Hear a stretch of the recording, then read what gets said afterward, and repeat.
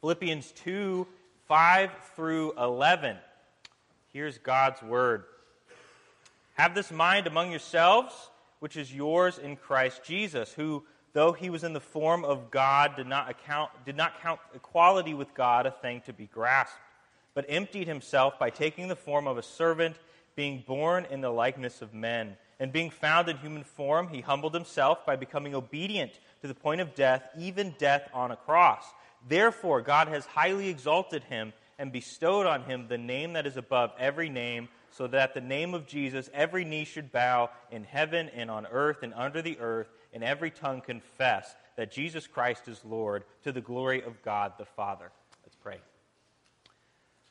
Lord, we are so thankful to be here this morning. I pray that you would be with me as I preach your word, that you would just get me out of the way and give yourself all of the glory. I pray that you would be glorified during this sermon, and I pray for the congregation and myself as well, Lord, that we would be attentive hearers, that we would have our hearts challenged by the message this morning. Lord, we thank you so much for who you are and just for the opportunity to be here this morning. We ask all these things in your name. Amen. So this is I actually love the fact that we did Philippians 2, 5 through 11 for our Christmas series this year, because it's a great passage to give us the full picture, right? A lot of times we focus on Christmas, we focus on the incarnation, which is obviously the most important part of Christmas, but this passage, Philippians 2, 5 through 11, gives us a good looking forward to as far as the whole picture of what's actually going on here, right? We've seen Christ's incarnation, right, coming as a human baby, being born in the likeness of men, right? We saw last week his death, right, his death on the cross. And this week in verses 9 through 11 here in Philippians 2, we're actually going to focus on something called Christ's exaltation. Christ's exaltation. That's what scholars who are much more intelligent than me call this passage, so I'm going to stick with it. This week, as I was looking through and talking about Christ's exaltation, right, being lifted up, being high, being the king, right, I decided to do some research, okay, on who the most powerful kings in the world were. Okay, and so I saw a ton of opinions, right? There was Cyrus the Great, which we know a lot about, right, because we were just in Ezra and Nehemiah before Philippians. Others said Augustus Caesar. Some said Genghis Khan. Others said Alexander the Great, right? No matter what person I clicked on to learn more about them, there was at least 3 or 4 different people who were giving me 10 different opinions why this specific person was the most powerful ruler to exist in human history. So just for fun, I wanted to see, okay, well, I did some research on who was the most humble ruler to ever exist in human history. I was curious if these things would line up or not. What I found when I searched about humble kings was that it's very subjective, right, on what actually is a humble person or a humble king. Right? A lot of people said it's just being nice. So if they were nice, that meant they were humble. A lot of people, when I was looking on the internet, said that a humble king just means a pushover, right? Because a lot of the kings who were maybe a little bit cowardly or so, they didn't stay in power too long. Really, when I searched this, I was expecting to read stories about a king who maybe like scrubbed his own toilet or something, or made his own food, right? Oh my goodness! But that's not really what I found at all. I didn't really find any stories on that. I did see there's a monarchy in Norway. Had no idea, so now you know as well. That takes public transportation, and that was on the list of the most humble leaders, right? Okay. A king that takes public transportation is on the list of the most humble leaders. So eventually, after some time, I looked for about 20 minutes. I kind of gave up, right? Because it seemed like humanity really doesn't value, as a whole, humility in our rulers, right? We don't necessarily treat our rulers as everyday people, and we don't usually expect them to live like everyday people. There's really, I just kind of said, okay, this was a failure of an illustration. There's really no good earthly comparison to Christ's lordship. So today, we are going to look at Philippians 2, 9 through 11, Christ's exaltation. Okay, we've seen Christ's humiliation, his death on the cross, right? One of the worst deaths that you could die. And then today we're going to see his exaltation. Christ made himself low so that God would raise him up. So in our passage today, we see three key truths about Christ's exaltation. Three key truths about Christ's exaltation and what they mean for us as we go through our passage. Three key truths about Christ's exaltation. Key truth number one, God the Father has exalted Jesus Christ above all. God the Father has exalted Jesus Christ above all. Read with me in verse 9. Therefore, God has highly exalted him and bestowed on him the name that is above every name. So our verse starts with the word therefore. Right? One of my old college professors in seminary, he said, anytime you see a therefore in the text, you got to figure out what the therefore is there for, right? Okay? So the word therefore means for this reason. Okay? So it's a self-evident result of something else that has happened. Right? So we need to look back at verse 8. What's happened to cause God to highly exalt Christ? Verse 8 says, and being found in human form, he humbled himself by becoming obedient to the point of death, even death on a cross. By way of review, we've seen this over the last few weeks. Jesus, the eternal Word of God, person of the Trinity, God himself, humbled himself by becoming a human baby. Right? The Son of God left heaven and the eternally perfect community of the Trinity to come to earth to live within our mess. We saw last week that God the Son, the Son of God, was fully obedient to the Father, even to the point of death. Death didn't humble Christ. Remember, we heard Pastor Steve say this. Christ was the one that humbled death. Jesus died for your sins. He died the death that you should have died. He paid the penalty that you absolutely could never repay. And Jesus Christ has offered you forgiveness of sins through his death on the cross. So because all of this is true, God the Father has highly exalted Jesus Christ. The word exalted, right, means to raise highly or supremely, right? To put someone in the most important position of honor and power. So because of Christ's death on the cross, God the Father has raised the Son up in the most important position of honor and power that is possible, right? That even ever exists or will exist. I want you to see something interesting here in verse 9. So over the past few weeks, right, Pastor Steve has referenced Isaiah multiple times, right? So the Apostle Paul, when he's writing Philippians 2 here, specifically this section 5 through 11, he is equating the suffering servant that we find in Isaiah 52 and 53.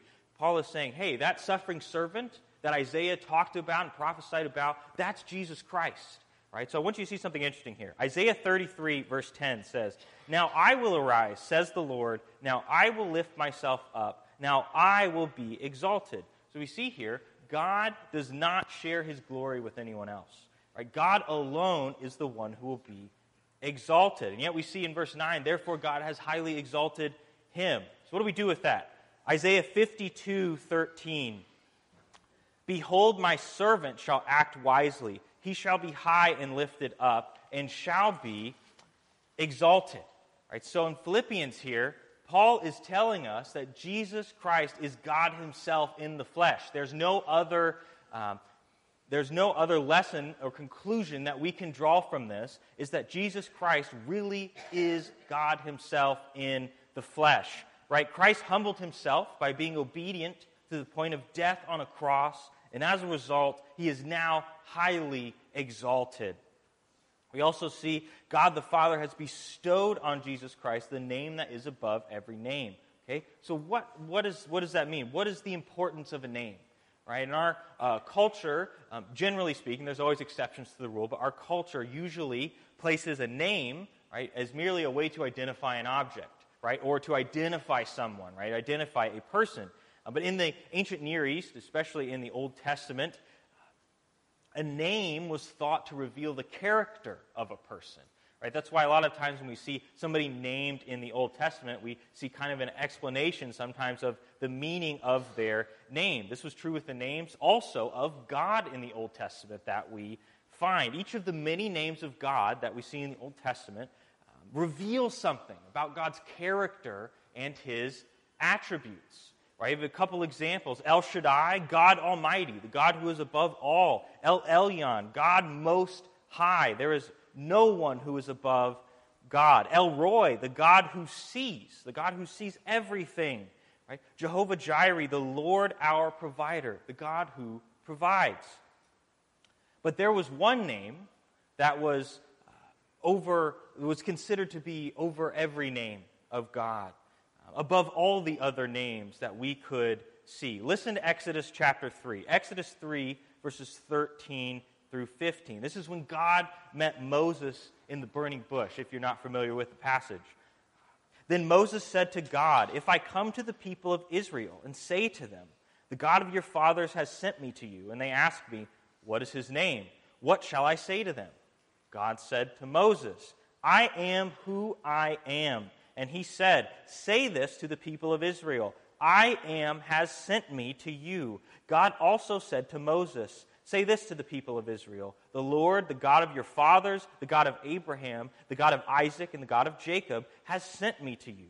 This is my name forever, and thus I am to be remembered throughout all generations. I am." Okay, so this name for God, you will see this in most of your English Bibles as capital L-O-R-D. So all caps, right? This is the name, what we call Yahweh, right? This is recorded, like I said, it's recorded in all capital letters in your Old Testament, so you might come across that at some points. And this name reflects God's eternality.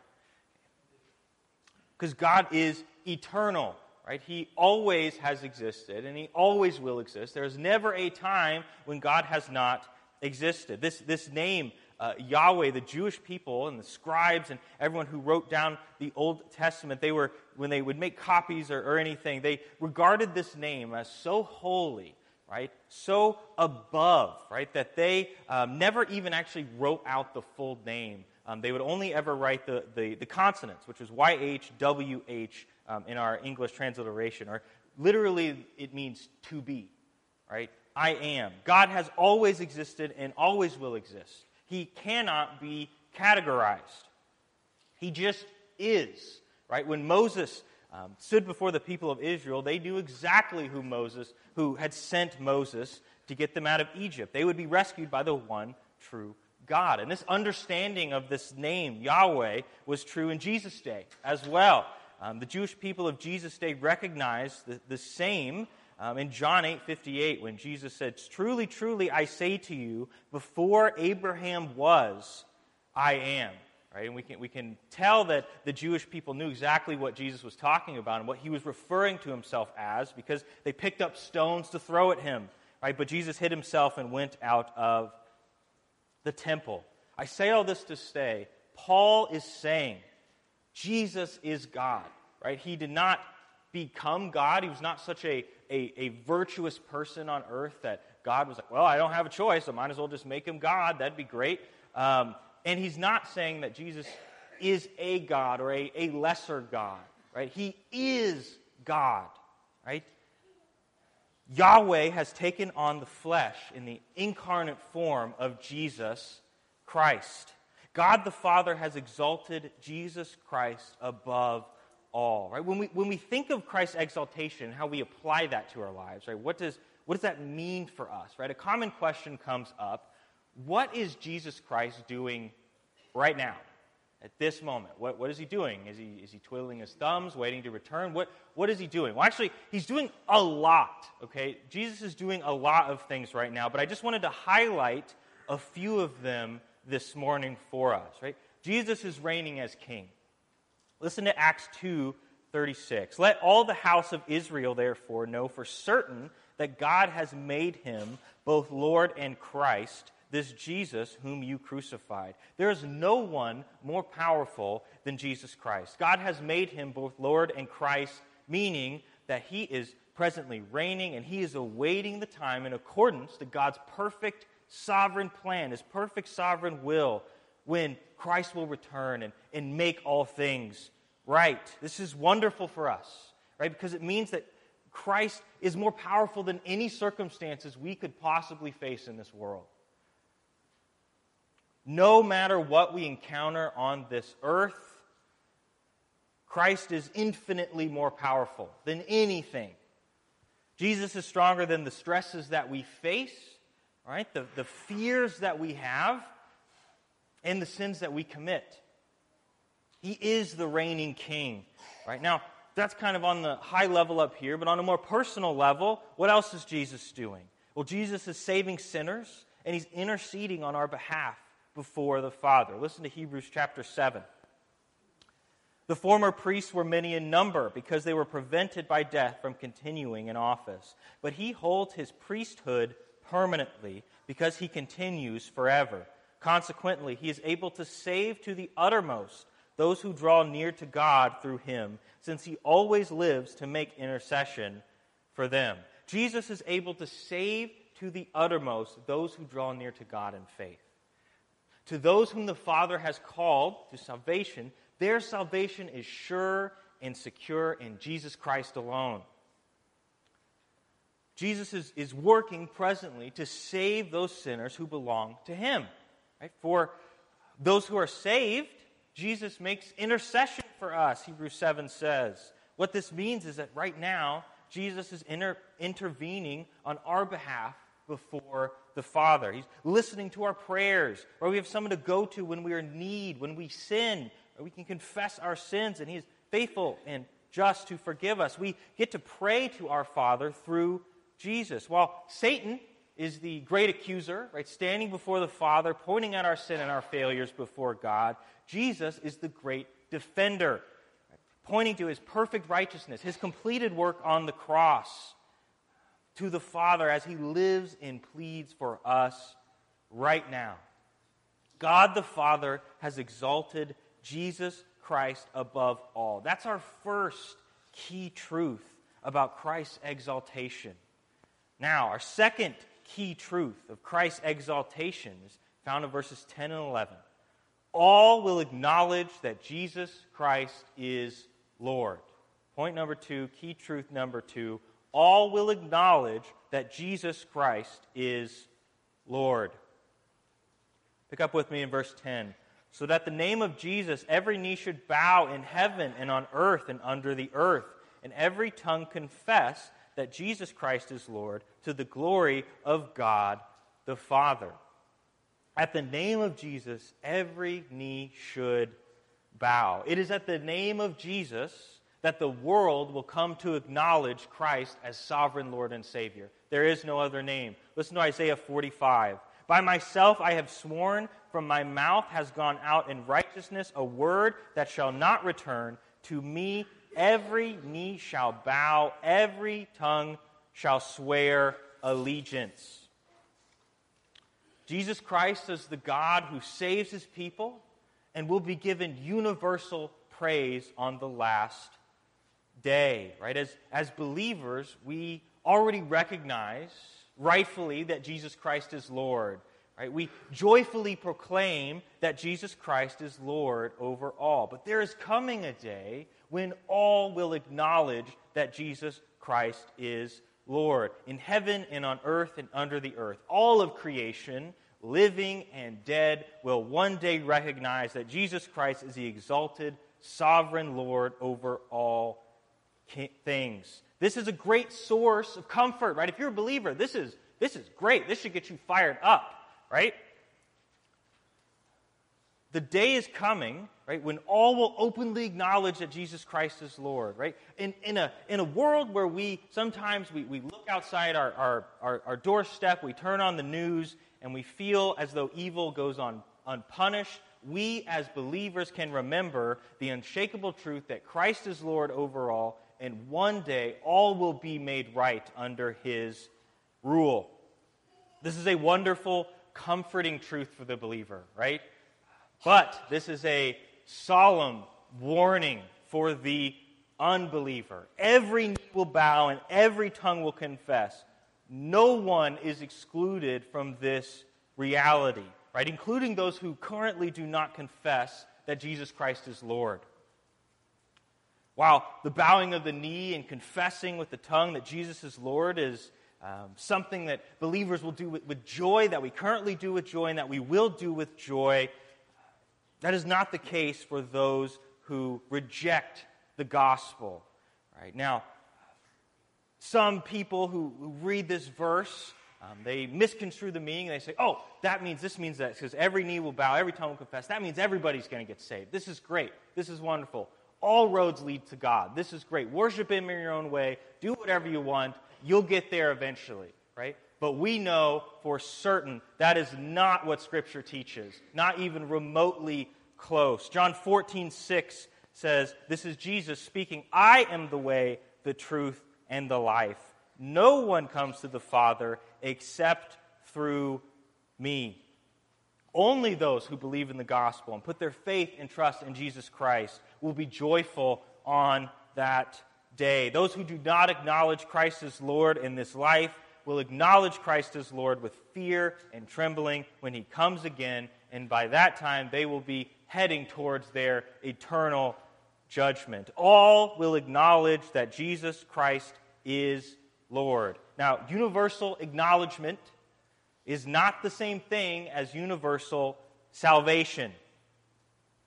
Acts 4, this Jesus is the stone that was rejected by you, the builders which has become the cornerstone, and there is salvation in no one else, for there is no other name under heaven given among men by which we must be saved. It's the name of Jesus that salvation is found, right? There's no other way to be saved. You can't trust in your good works, your piety. You can't even trust going to church every Sunday for the rest of your life.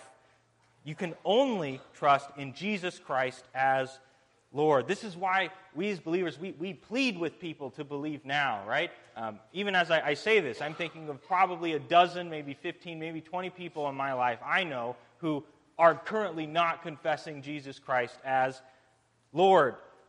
There's no second chance after this life is over, right? When Christ returns, it will be too late. You either bow before God now in reverence and gratitude for saving you, or you bow later in fear and trembling as you stand before your righteous judge. There's no almost saved. There's no, I almost made it, I guess I'll let you in, right? So one of my previous jobs when I was in college, I had a coworker that we would, when work was slow, we would talk a lot about Jesus and the gospel. And this was a guy who was a little bit, probably about 20 years older than me, right? So he's had significantly more life experience than I had, right? At one point, he went to church. He grew up in church. I loved talking to him because he was an agnostic. Okay, he basically means he believes that there might be a God out there, but I don't know who He is, and if He is out there, we can't know Him, right? A sad reality for this coworker of mine, and work was often slow at the shifts that we worked together, so we would talk a lot, right? And there was another coworker that I had who also went to the same college that I did, and he was a believer, so we would get in these very interesting discussions with one another, right? And we got pretty personal sometimes because we knew each other really well, okay? And we would kind of make fun, we'd poke fun at each other and different things, but one day in particular, it was really, really slow. We were in the process of closing up, and I was talking to my coworker a little bit, and I said, what are you going to do, right? What are you going to do? Because you're sitting here, you're telling me that, God might be real. He said, I'm not an atheist. He said, I think atheists are crazy. There has to be something out there, but if there is something, we can't know who He is, right? I said, okay, so let's just assume here for a second that I'm right, right? And I told him, I know I'm right. I'm convinced I am right, but let's just assume that I'm right. What are you going to do, right? What are you going to do on that day of judgment when you stand before your Creator, right? What are you going to do? And we started talking about church and why he wasn't in church anymore. He hadn't been to church in many, many years. And he said, well, when I was in church, something happened to me, and I didn't like how it was treated well. Nobody took me seriously, and so I left, and I never went back. All right, I just never went back, and I thought, if that's what church people are like, I don't really want to deal with it anymore. I said, well, so So let's say I'm right. Okay, what are you going to say to the Almighty Creator when you stand before Him? He said, well, if God really is loving, if God really cares for me where I'm at right now, I think He'll give me a pass for what I went through, right? Devastating, right? My mouth was agape when I said, hang on a second, right? Let's talk about this further, right? There's no almost saved. There's no, oh man, I was right on the last step and then I just did, man, that's okay. You're so close to the finish line, come on, right? There's no participation trophy, right, for salvation, right? You're either in or you are out. If your plan is to stand before the Almighty Creator with a litany of excuses about why you didn't turn in faith, I have bad news for you. Right? I don't have to wish you luck or well wishes or anything because I know how it's going to turn out for you because Scripture is very clear. That will not turn out well. As believers, we joyfully acknowledge that Christ is Lord, right? And we long for the day when Christ will be acknowledged as Lord and Savior by the whole world, right? But this doesn't mean that we get complacent about sharing our faith, right? It can be very, very easy for us to kind of say, all right, I'm saved, maybe my immediate family is saved, I'm just gonna kind of, ball up and let's just pray Jesus returns tomorrow, right? We need to share the gospel with people, right? If it's true, which it is, that Jesus is the only name under heaven by which we can be saved, then we have to tell people, right? People have to hear the news, right? We must share the gospel with our coworkers, family, and our friends before it is too late. All will acknowledge that Jesus Christ is Lord. All will acknowledge that Jesus Christ is Lord. Lastly, our last key final truth about Christ's exaltation we see here in verse 11. Point number 3, God the Father will receive all the glory. God the Father will receive all the glory. Verse 11 again, and every tongue confess that Jesus Christ is Lord to the glory of God the Father. All of history is moving towards the point when all will acknowledge that Jesus Christ is Lord. And this is for God's glory. Christ is the incarnate God in the flesh, possessing the name above every name, right? Who one day will be acknowledged and confessed as Lord of all, by all. Your life is not about you, right? Oftentimes we get, I know I'm prone to do this, right? We get in our little hidey hole, I guess you call them, and we just kind of focus on us, right? We focus on, I've got plans, I've got dreams, I want to do this thing. Maybe you're like me and you're just thinking about what you're having for lunch, right? But life isn't about you, right? Life isn't about us. Life is about bringing God glory, right? The ultimate goal of exalting Christ above all is so that the Father will receive all the glory that is due to Him, right? God the Father will receive all of the glory. And this is not glory that He will share. He will not share His glory, honor, and praise with another because it belongs to Him alone. God will not give His glory to another. Life isn't about us. It's about bringing glory to God. After Christ came to the world as a baby, He lived the perfect life that we could not live. Right? He suffered a humiliating, brutal death on the cross for us. And it brought glory to the Father. And it brought glory to the Father to exalt Him above all things. God's glory will fully and finally reach its culmination when all creation will one day acknowledge Jesus Christ as the sovereign Lord and Savior. To recap briefly, we saw 3 truths about Christ's exaltation and what it means for us.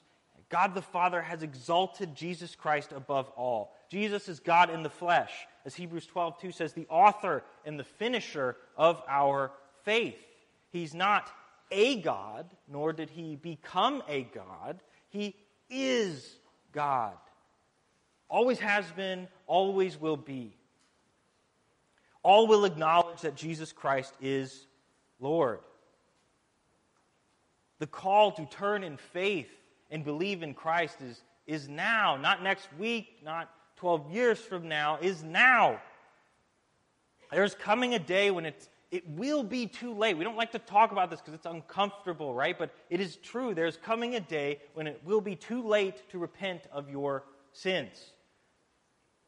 And you will be confessing Christ as Lord as you head towards eternal judgment, right? For believers, that's not on us to be complacent about or to be smug and say, oh, yep, we know where those people are going, right? You think it's hot here, right, in summertime. But,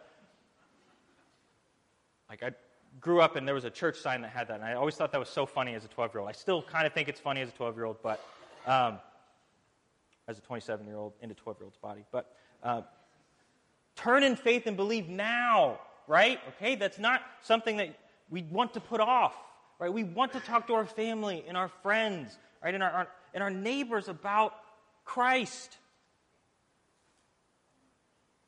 God the Father will receive all of the glory, right? It's not about you. It's not about me. It's not about whoever lives down the street from you. Right? All of human history is moving towards the moment when Christ will return and make all things right. And this will bring ultimate glory to God Father. We, as believers, we long for that day, right? We are excited for that day. That should get us pumped up. And we are thankful that God does not share His glory with anyone else.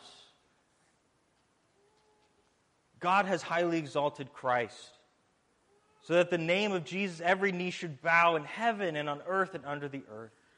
Every tongue confess that Jesus Christ is Lord, to the glory of God the Father. That's the point. That's all of human history right there, to the glory of God the Father. Let's pray. Lord, we thank you so much for your unchanging word, or the truth that is contained within it. Lord, I pray that we would be bold in how we share the gospel, Lord, but also understanding that you are working to save those who belong to you. Lord, I pray that we would rest in that, Lord, that we would continuously share the gospel with those who need it around us. Lord, I pray that we'd continue to keep our testimonies, Lord, with the unbelievers that we work with, or maybe who have family events with, whatever it may be. Lord, we are so thankful that you are the God who is.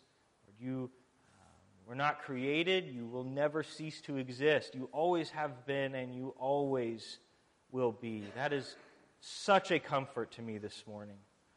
We pray as we leave here this morning, Lord, that we would remember that life is not about us, that it is about you. It's about your glory. And I pray that you would work within all of us, find things in our lives that we maybe aren't giving the glory to you that you so deserve. We pray that you would be with us as we go into the new year, Lord, that we would make this year about you, Lord, not about us, not about our wants, our desires, our dreams, what have you, but that we would lay all that at your feet, Lord, and say, you are the one that matters, Lord. It's you who receive the glory and not us. Lord, we are just so thankful for you this morning. We are just so, I am just so overcome by your eternal presence. Lord, it is a wonderful thing to joyfully serve the God of the universe. We thank you so much for who you are. In Christ's name we pray. Amen.